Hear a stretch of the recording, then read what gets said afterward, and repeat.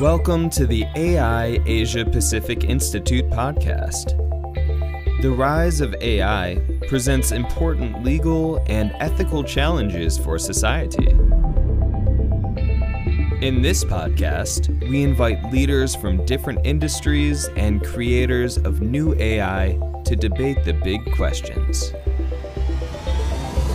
This is the AI Asia Pacific Institute podcast.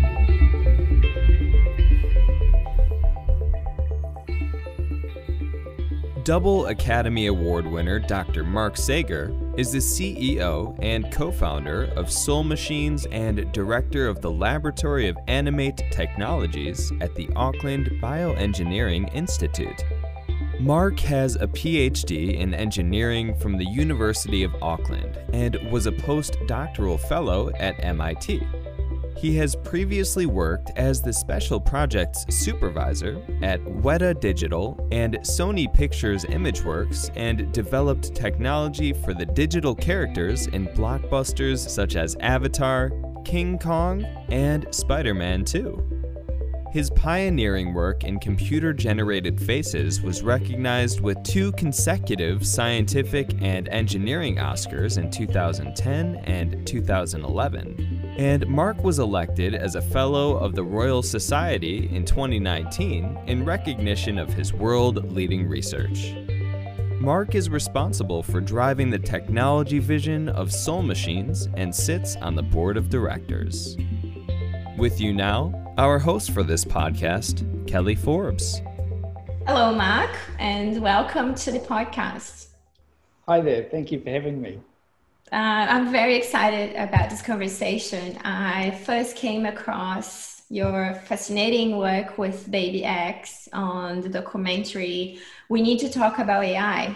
And Leanne, one of the directors, she was part of the podcast here for a discussion. So very exciting to have you here to share with us the history of Baby X, how it all started. Your work was famous through Avatar and King Kong. So how did that lead you to Baby X? And if you wanted to start giving us some background there. It's a long journey. I think I first got interested in the question of is a machine able to be intelligent? Reading Douglas Hofstadter's Gödel Bark. And I think I read that when I was around, something like 21 years old, and it really sort of opened my mind and got me thinking about the nature of consciousness itself. And, one of the things there was, does it depend on what the substrate is? Do you have to have a brain made out of, nerve cells and, human tissue in order to be able to, think like we do? And so, or is it possible to do this on a computer? Is it more about the nature of the processing, the patterns of information? How do all these things emerge? Anyway, that was something which I've always mused over that. And I've had a, long-term interest in neuroscience and cognition in general, and also in physiology. And so, but I've also had an art background as well. So I ended up, for my PhD, kind of combining the physiology and the art components by building sort of computer graphics to represent physiological models.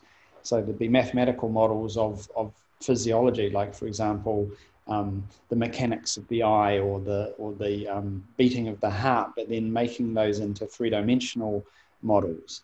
And so it was the interest there was really, how do you combine the mathematics and physical modeling with basically computer graphics. And anyway, that ended up leading to a career making digital faces, because the face is another piece of anatomy in a way, but it's an incredibly special piece of anatomy because it's our interface to the world, and it's basically the mirror of the brain. So everything that's happening on the face is reflecting, what's going on inside. But in the same way, we are connecting with the outside world through our face. Everything we're expressing, this is how the us comes out.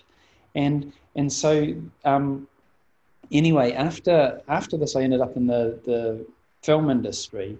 So I was in a company where we were making digital humans, and also, actually, I'm getting the orders wrong. Yeah. So first thing we're looking at making, trying to make digital humans that looked real for film. So we made a couple of short films. This was at a company called Pacific Tidal Mirage and Life Effects, and we made a short film about a jester, which was I think it was one of the very first realistic humans, which was synthetically generated, put to film.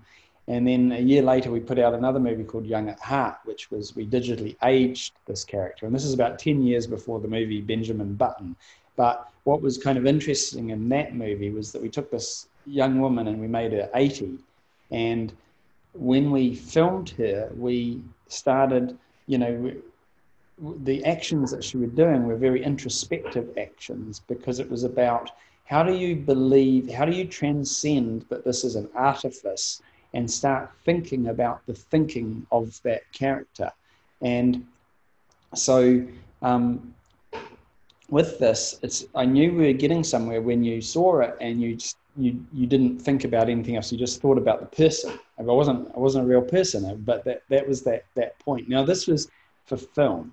We then started making these. This is like 20-something years ago. Started making these characters being able to run on the internet, and I read at the time Ray Kurzweil's book, The Age of Spiritual Machines, and I think he actually ended up being on our board of directors for a while. So it was, and I think we made a female version of him called Ramona.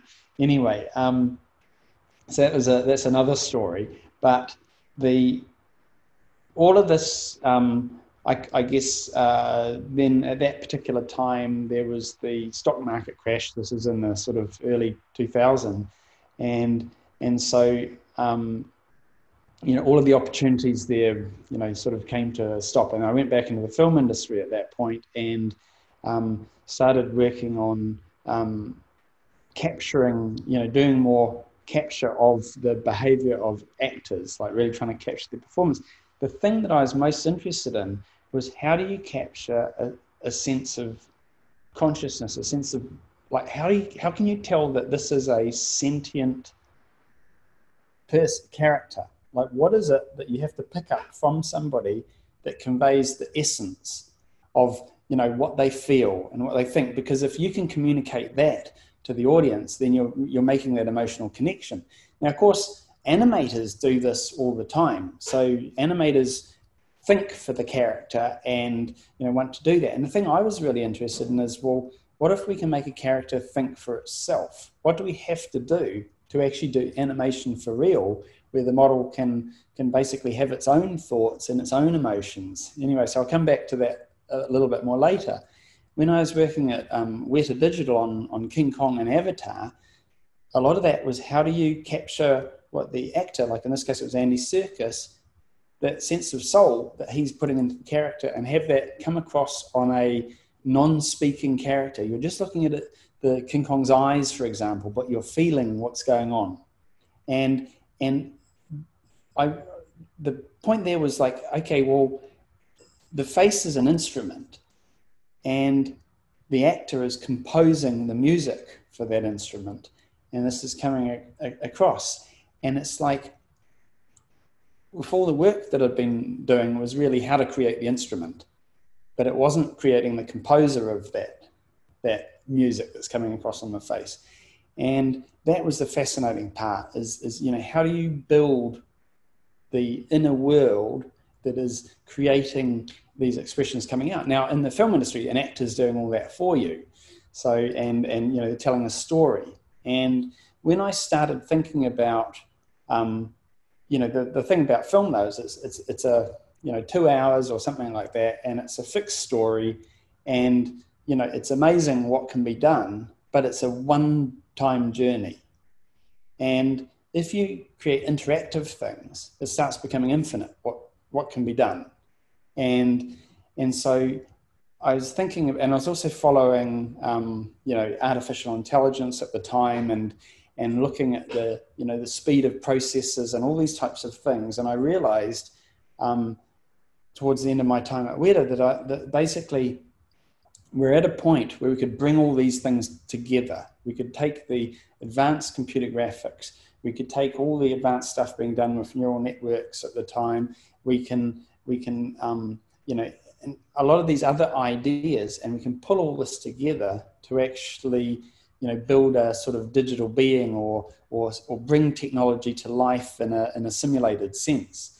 And so I was so taken with, that idea that I started a lab at the university in order to do this. And then I was thinking, well, what's the first model that we should build? What's the most appropriate model? And then I happened to have a very young daughter at the time. And so, she was taking a lot of my time and thoughts and so forth. So I thought, oh, I can combine all of this. And anyway, so I built a 3-dimensional scanner at home. And when she was asleep in her rocking, I can't remember what it's called, but basically this thing, I managed to scan her and be able to build essentially a 3D model of her. And then at the same time we were starting to build these brain models. And so these the real human brain is ridiculously complicated. So what we're looking at is radical simplification of some of those things. And there's so much which is not known, but there are a lot of things which are known, and there's interesting components which you can start putting them together. So we started building like a model of the visual system, and then we started building models of the emotional systems and things like that, and putting them together. Again, they're all simplifications of the real thing, but what the goal of the project was to really bring together a lot of the elements that make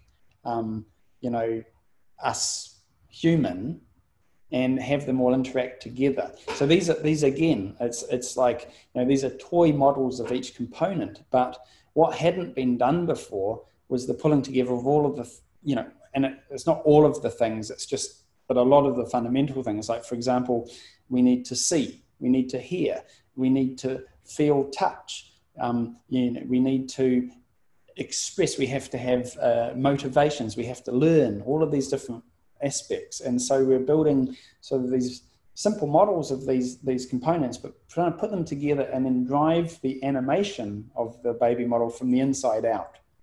Because typically an animator will animate something and then they'll drive that, whereas this was building the model so it self-animates. And that was the sort of start of that project, and it's still going. So anyway. That's fascinating. When I was doing some research in this work, I came across a quote from one of the professors from the University of California, and he says that this will do something that nobody had dreamed of, and so. As I understood from the documentary, one of the goals with this project was for you to achieve AGI, and for the people that wanted to understand AGI is artificial general intelligence, right? So it's when a machine will reach the intelligence of a human being, and you can probably explain this better than I can. But can you tell us a little bit more about that? Well, so I guess.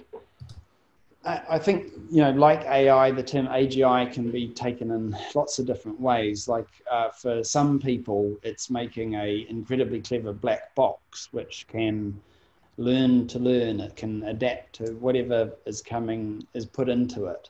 And which is a general intelligence. It's able to solve, it can play chess, but then it can also learn a language.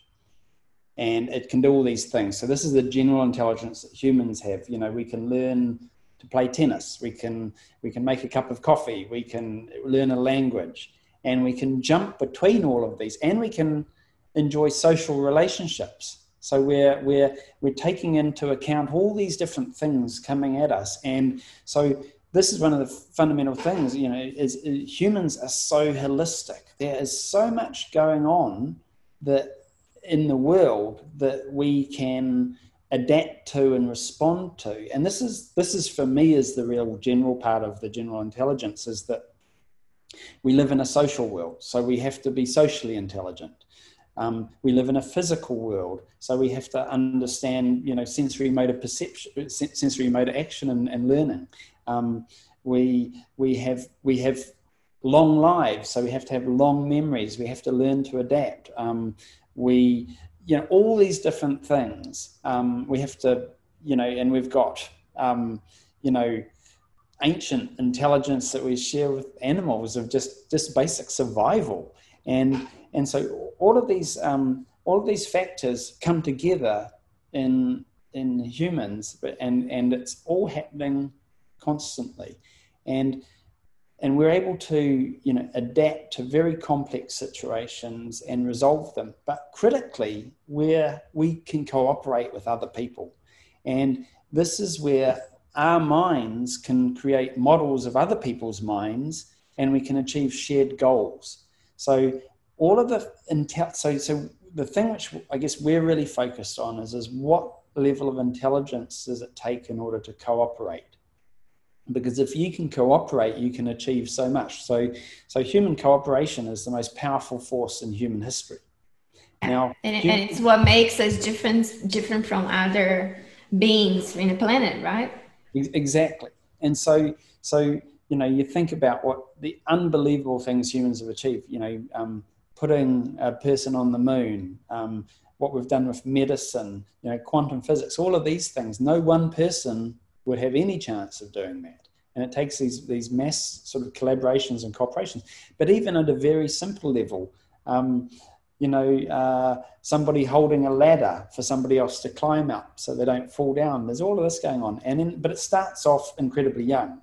So cooperation starts off when we're babies, and it's our parents or caregivers are basically working with us, and they're helping and guiding us through the world. They'll be telling us, no, don't touch that, or this is good, or this is a word, or don't eat that. And, all of this is, and also when we might be upset at something, they may be consoling us, saying, that's okay, don't worry, or telling us off if we do something naughty. All of these things are part of a socialization and social learning, what's called social learning. It's you're learning through interactions with others. And so one of the core elements, now I was inspired, in this area, there's a whole, area called social robotics, which was really, started at MIT, where they did some fantastic experiments with these sort of social robots interacting with children. And I found that really inspirational. But the general intelligence part has to account for all these different factors. Now, I guess the area that interests me is, so if human cooperation is the most powerful force in history, then human cooperation with intelligent machines will actually define the next era of history. Because what we will be able to achieve with machines that can know so much more than us, that can process things so much faster than us, will be truly incredible. But how do we connect with those machines? Like, how do we do that in a way which is acceptable to us as humans? Because it has to work for humans. It has to fit into our culture. So the machines, in a way, have to be socialized, because otherwise humanity will reject them. If we have a black box, a dystopian type of black box, out there where it's telling us what to do and do things, people won't accept that. And interestingly, we're actually kind of creating some of these dystopian things at the moment. So if you think about, the voice assistants that people have in their homes, these are black cylinders, and you don't know what they're doing, what they're listening to. It's a asymmetric relationship. And it's very much like HAL out of 2001, we've actually created that with these things where you don't have a reciprocal relationship. Now, in a human relationship, I'm sure you've had a video conference where somebody's got their camera turned off and somebody's got their camera turned on. Yeah, it's a horrible feeling. It's a horrible feeling.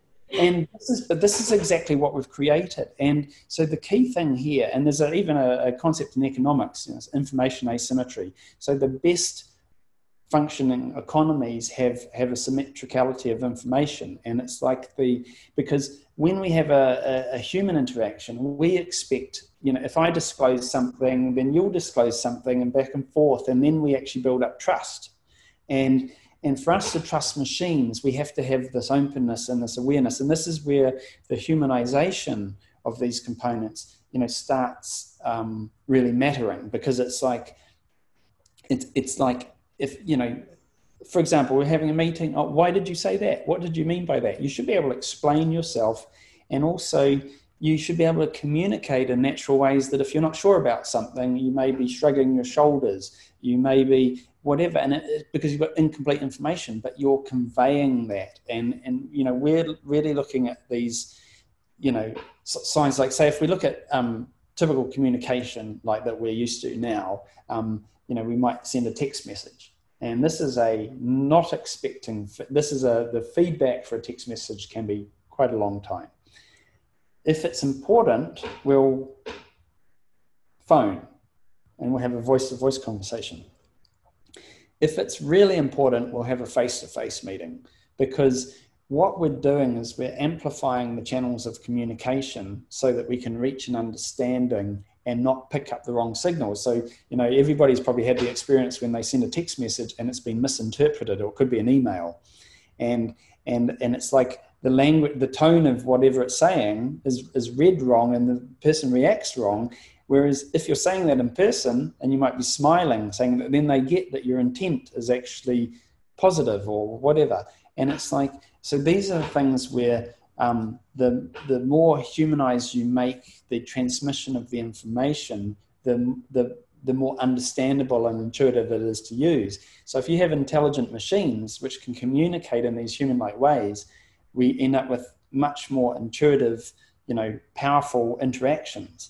And we can also look at the science fiction movies and things to get an idea of how these things can end up. We can have a Terminator. We can have a Terminator movie, evil robots and things, or we can have something like C-3PO off Star Wars or Data off Star Trek. And these are, one of my absolute favorites, Marvin, the paranoid android out of The Hitchhiker's Guide to the Galaxy.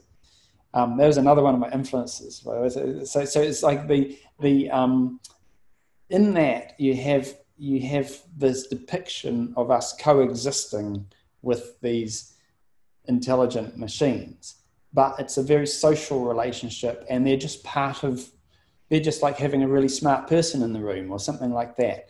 And that's a sort of, this is a utopian type of view of that. You could have a very dystopian version of all this with evil robots and so forth. But how do we know whether a person is good or bad? Well, we question them, we watch their actions, we do all these types of things to suss them out. And we should be able to suss out machines in the same way. Now, you may have people that are actually quite manipulative, and actually these people, make a living. They're called politicians, and but they have a skill in that, because the politician's job in a way is to reflect society ideally, and it's like there's a what do the people, in an idealized sense, what do the people want, and how do we get that across? So it's like it's. I think that we're in the same sort of thing. We will have this case with, we will have machines which are have so much more knowledge than we can be capable of, but we wouldn't want them to control us. We'd want them to advise us, and how we build these conditions. Absolutely. So I understand the perfect goal would be and that's what you're aiming for this creation, is to enable machines to interact with us, making our lives easier and better. But how to achieve that sharing emotion and social skills like us humans do. One of the things that stand out to me when I was watching Baby X in one of their presentations in the documentary was how people interacted with the baby in a way that we humans would look at a baby, right? So it was a very emotional interaction. You know, the baby was crying and the crowd felt deeply emotional about that, right? So I would say you're probably very close to that in a way, because you've managed to put this inside a baby, right? So one of the most important things, you know, for people, for human relationships, is emotional co-regulation. Like what I mean by that is that we soothe each other, we help each other, we help regulate each other. So parents, you know, especially with children, you know, it's the baby's upset, I need to calm the baby down. Or if we're doing a cooperative task and say you're having trouble, you know, doing something, and I pick up that you're getting frustrated with, you know, maybe trying to, you know, fix something or do whatever, then I can offer to help. And you're doing your task, but you're also signaling your state. And what we're really trying to achieve is like an emotional harmony between you know, people. This is what we want out of human relationships. And so with the you know, emotion in machines is something where emotion is actually conveying difficulty or change of goal. Like, for example, if you're sad, it's because you may have given up something. If you're frustrated, it's maybe because you can't achieve your goal in some way. So if we're cooperating, we need to pick up these things in order to because what we do when we cooperate is we take a task and we split it into pieces, and different people do different aspects of those pieces, but we're constantly checking in with each other to see what's going on. Is everybody going okay? Is everybody happy with how we're going? And this is where emotion and expressions and communication is so important. And the task may be a very quick task, which means that we need very quick visual updates of what's going on. You know, it could be a longer task, like we're building a Saturn V rocket and lots of stuff happens over telegrams or whatever. But a lot of our tasks are real time. And so as part of the way we solve problems, we are emotionally co-regulating. And I think I forgot the first part of your question. I was, I guess, asking how, so we can see that you already have this, you know, this connection when it comes to emotion between humans and Baby X.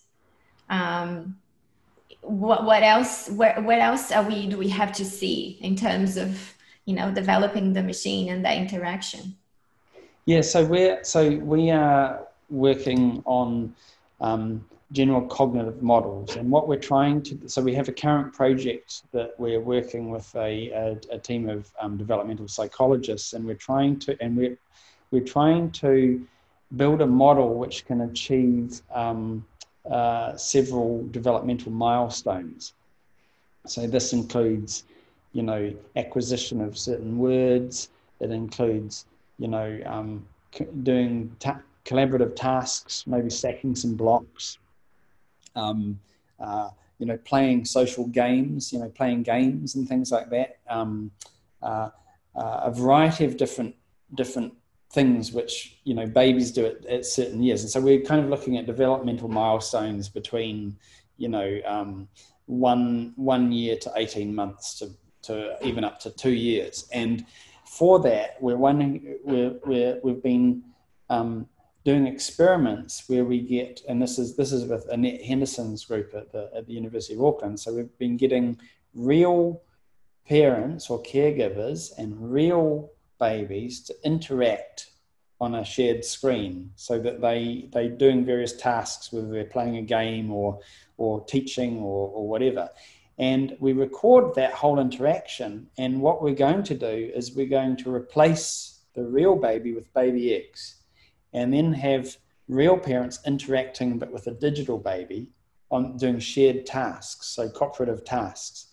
And with that, what we're trying to do is a Turing test for early behavior, where we are actually, if we're able to elicit the same behavior out of the parent with a virtual baby as with a real baby, then it means that our simulation is doing the right thing. So that's how we validate the experiments. And so with that, we can then do a whole bunch of different, it becomes a research tool for all kinds of different experiments, which you can't normally do. Like, for example, in developmental psychology, you can't control babies. They just totally do their own thing. But if we do things and we play around with, how quickly the baby smiles, or where it's looking, or it becomes, really upset, or these different, what does the parent do? How does a parent cope in these different ways? And, in a way, babies are doing things and they get overloaded and they cry and they and the parent has to really sort of work with their emotional state. They have to pick the right time to teach. They have to pick the right time to interact. And all of these things are, are so fundamental that there's a harmony or a cadence or, a rhythm in how we're interacting in a way which works. And so anyway, so what we're doing with the Baby X task is we're doing, so there's a shared interaction screen, and the digital baby can interact, and so can real parents can interact on the same thing, and they can do things like we've got a farmyard scene that you can do stuff with, and some blocks that you can stack and objects that you can name and this sort of stuff. And anyway, so that's a project underway, and so we're also doing some other things where the baby can draw, and this is to explore creativity in a way. It's like with the baby being able to draw pictures, we start looking at some of the creative loop that happens. So when a human artist is painting, they'll paint on the canvas, but what will happen because of the messiness of the paint and what's lost in translation of the original vision and what comes across on the canvas then creates the next step, because then you respond to where the creation is, and then you start modifying, and you start basically the artworks evolve. And so we want to do the same type of creative loop with Baby X. And we're also doing a collaboration with a guy called Simon Ingram, who builds painting robots. And these are sort of machines which kind of create paintings over days in art galleries. But we want to connect those up with Baby X, so that then we've got a real painting on canvas being produced by a painting robot, whereas Baby X is kind of doing finger painting. And then we also want to have people that come in, like the observers, be able to interact as well and influence what's being done. So that should be a really fun project. So it's a bit tricky to make progress with some of those things with COVID, of course. So yeah, so it's almost like you were raising another child in a way, isn't it? How you're training and teaching the baby to learn things. Well, yeah, we keep rebuilding the cognitive architecture, so it's a strange relationship, but it's quite a fascinating thing. Is that we are figuring out, we're building things and working out, this piece is missing, or what do we need to do to achieve this? And we're trying to we're doing things in a very Lego-like way, that where we can construct or swap pieces out and things like that, because it becomes very complex. Now back to the AGI component. So what we're really building is artificial nervous systems, and we're working out how to connect all these different components, because in our other work that we do with, we've been building commercial digital humans, and these ones can be spokespeople, they can be a healthcare assistant, they could be a tutor. So all of these models, they can work with natural language processing and things like that, and they're more sort of designed to be used for particular things. They're not like learning from scratch like Baby X. However, what we're trying to pull together with all of these is we can pull together different language models, we can pull together different vision models, we can build all these components and put them together and really figure out the orchestration, because the orchestration of how we do things naturally as humans is incredible. And that's a huge part of our general intelligence, is that we can swap tasks and do all kinds of things, and we can integrate things. We could juggle while riding a bicycle, and while having a conversation. We can do all of these things at once. And these are, like if we can make a machine capable of swapping tasks and being able to relate to a person at one moment and then do a task at another and fluidly go in and out of those things, this starts becoming a better cooperative partner. Yeah. So one of the things you mentioned there was about control, right? And I think this is one of the biggest concerns from, I would say, probably half of people in the industry. You were part of the documentary where the big question was, that we need to have this conversation about artificial intelligence. What could go wrong? Is AGI possible? And, no one really can give a clear answer to that yet. According to the documentary, there's a lot of different perspectives there. When you're mentioning about control there, I have a child who is pretty much controlling us already, a 3-year-old. So when it comes to, artificial intelligence baby, how do we ensure that it's going to do what we want? Well, that's the thing, is that, it is a baby, so there's no guarantees. But it does have an off switch, at least, where real babies don't. So that's the. I would love to have that. That's the one thing parents. You put them on. Just pause for a moment. One of the things is we are looking into models of how do we regulate. So that's one area, which is and how do we better interact with each other emotionally as humans, and in those ways is like to achieve that harmony. Now, but in terms of control, one of the key things with Baby X is really looking at an autonomous model. So Baby X would do its own thing. However, all of the, if the control of all of that is completely accessible. So you can effectively at any point control what's going on in the digital brain. So it's a digital brain, and you can turn things off and on. You can adjust. It's got virtual neurotransmitters. We can do all kinds of things. We can put her to sleep, instantly, or so there's lots of ways to control the simulation. I'm not worried in any way about that. And I think that is one of the key things is with machines in the future. Absolutely, they need to be in our control. They absolutely have to. That's an essential part. But if you think about people in society, in a way, a government is trying to control society, and and it's this cooperation of people. Is how do you manage that, and how will we manage that with machines? And so I guess we have society.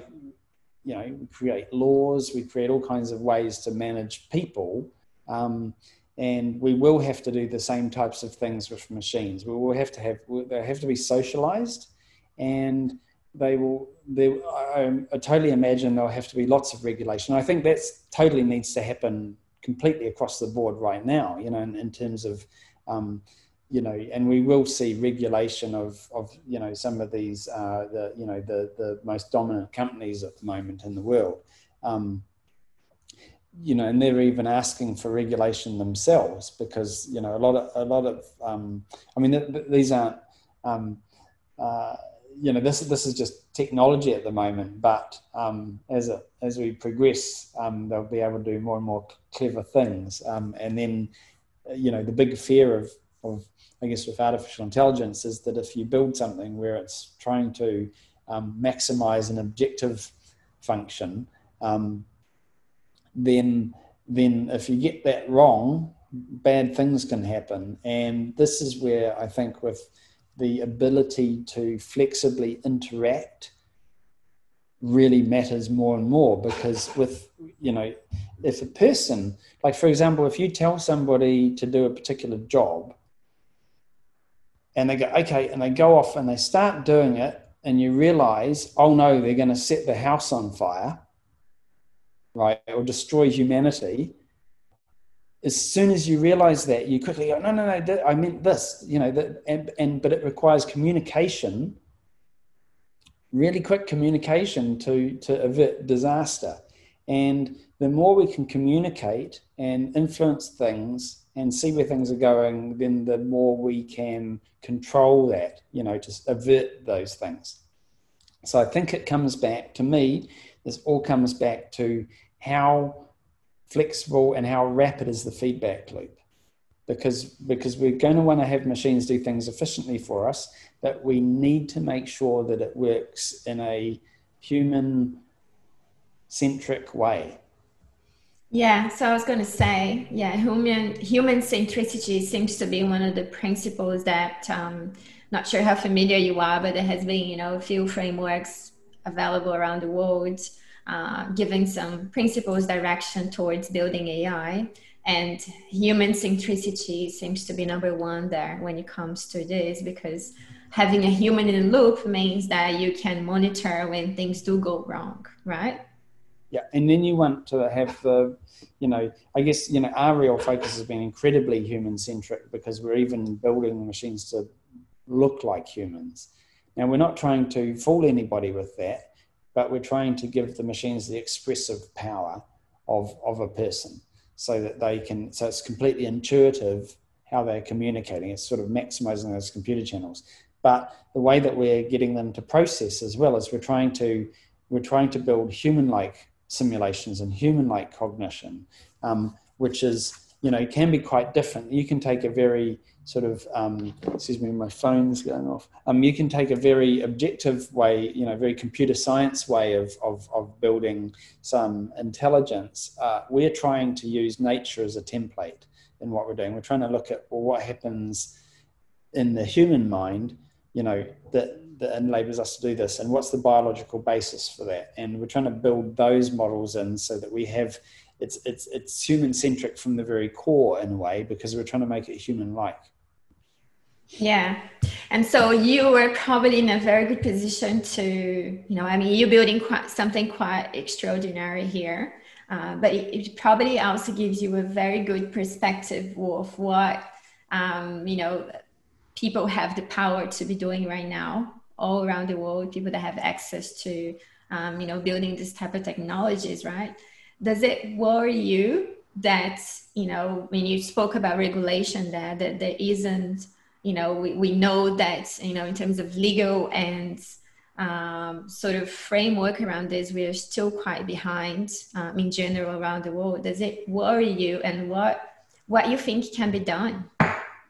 I think we have to use our imaginations a lot. I mean, there's things like, for example, the whole killer robot petition. It's like, if you have a drone, an autonomous drone, which has got weapons on it, that's just such a bad idea. What could possibly go wrong with that, but the same sort of things as you have, machines which are, like at the moment, the stock market, for example, can be crashed by all these machines, because there's all these AI machines calculating bids and things, and there's almost like an arms race there, and if those things go wrong, they can shut down the economy.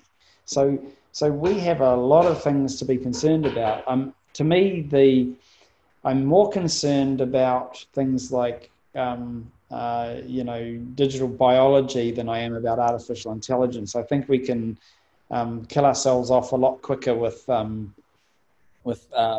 kinds of biological experiments that people are doing. We at the moment we've got this pandemic because there's a tiny little adaptation of something which has probably been around for a long time, but we are now experimenting with some of those things, and if those things get out, well, we may actually need artificial intelligence to save us from that stuff. So we're in a world where I think the existential threat from artificial intelligence is a ways off, like quite a long way off, but we can do really stupid things in the meantime, like put them in vital decision-making circuits which might fire a missile off or something like that. And I think that's where you have to have a human in the loop. This is the other absolutely key thing. It's responsibility.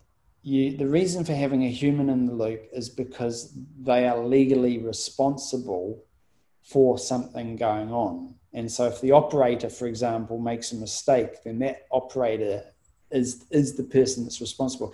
Now, with machines, if you have an artificial intelligence algorithm, it should be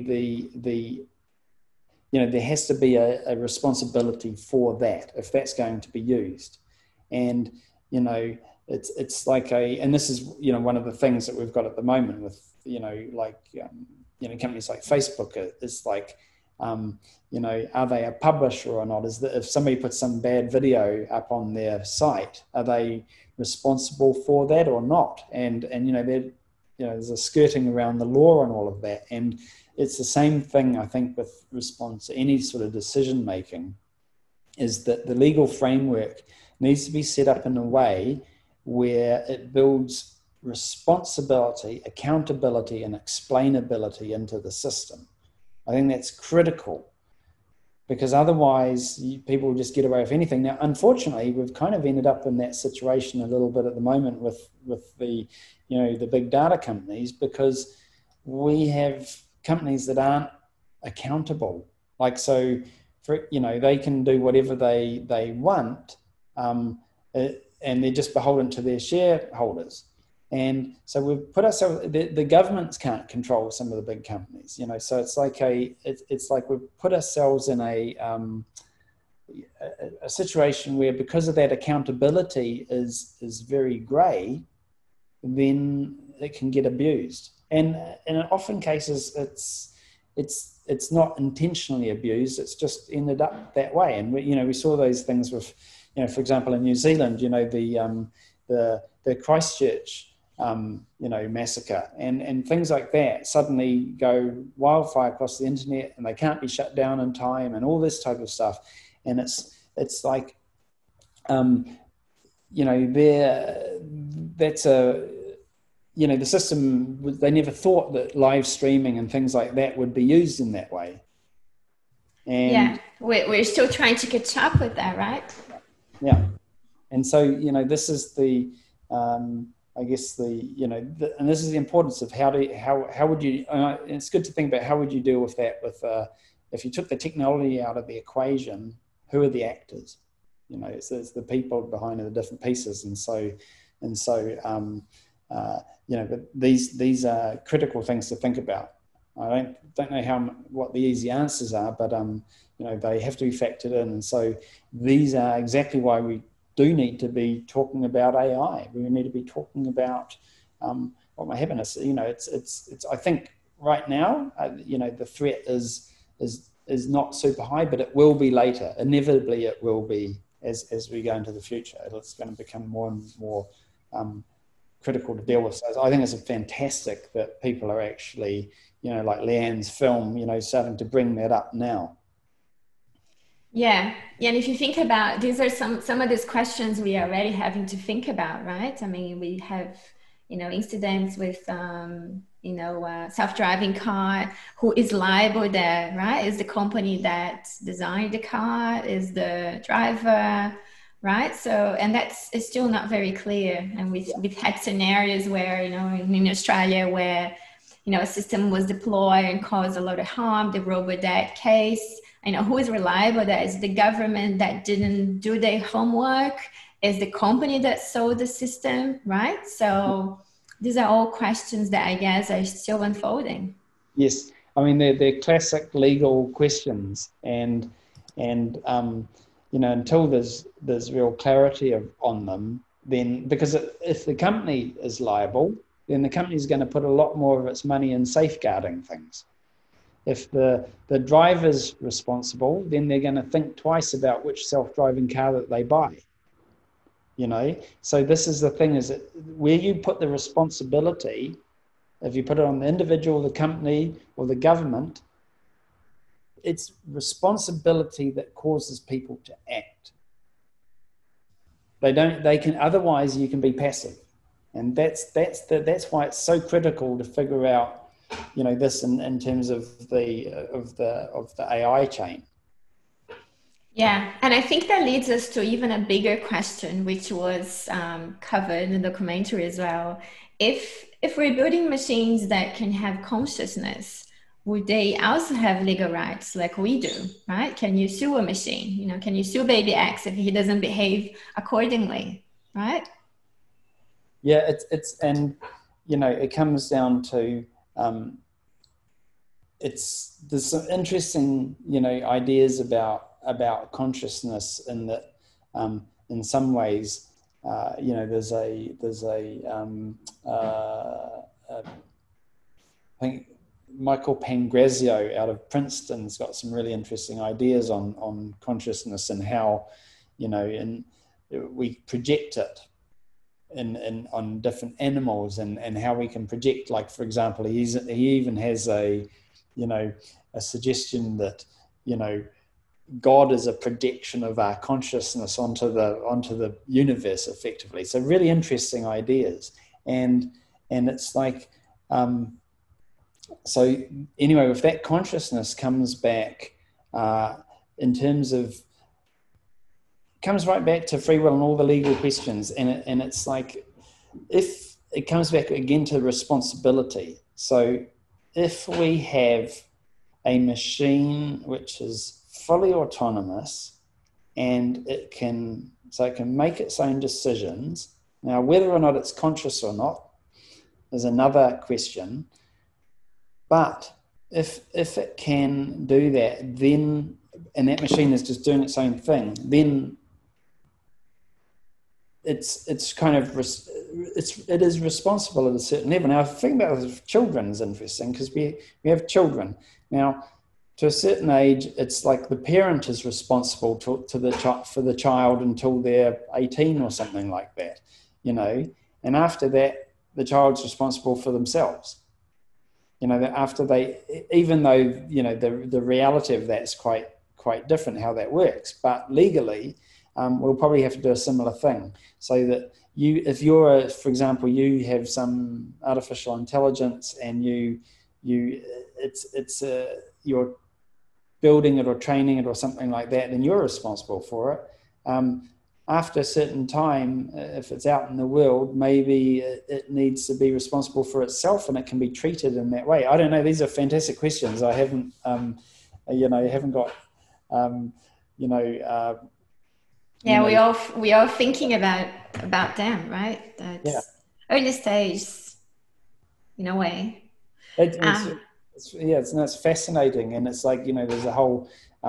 We've put out, we've been writing a paper on the ethics of Baby X. So with our company, we've been developing a very detailed ethical position on what we're doing in our sort of more commercial work, but we're also on the more philosophical side of things. We've been looking into the ethics of Baby X, and there's so many layers and levels to this. It's like, for example, if there's like for example, if somebody is mistreating a digital being, is that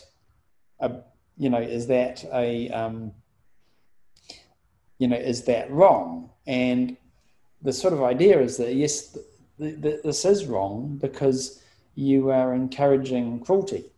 Yeah. So if it has consciousness, you can assume it will be suffering, right? Just like a Yeah. human would. Yes, and there's even though it may not be it depends on the degree of sentience, but it's like if we, like in New Zealand, for example, I think we've got one of the best laws on animal sentience. So it's like, you know, we basically assume that, yes, cows and sheep are sentient, which means that they're capable of experiencing suffering and feelings. And so it's like, but I think the law is really focused on, can a organism suffer? Can it experience suffering? And so in a digital model, you know, it may not be really suffering or whatever, but the social behavior which may cause somebody to interact with even a digital being and cause it to suffer, in inverted commas, is bad, right? We would consider it bad because we would go, this person is being cruel. This is like for people that, you know, like people that hurt animals are typically not very nice people, you know, because they may treat humans differently, but if they've got it in them to hurt animals, then, you know, then that's, most people wouldn't like that sort of person. And if you keep going, and even if it's not a living thing, like if somebody, every time something upsets them, they get a hammer and they smash it or do something like that, even if it's just a television set, you would be concerned about that person. So there's these levels of how does it draw out a behavior which is a moral behavior, you know, so many layers. Essentially. And I commend you guys for thinking about these questions.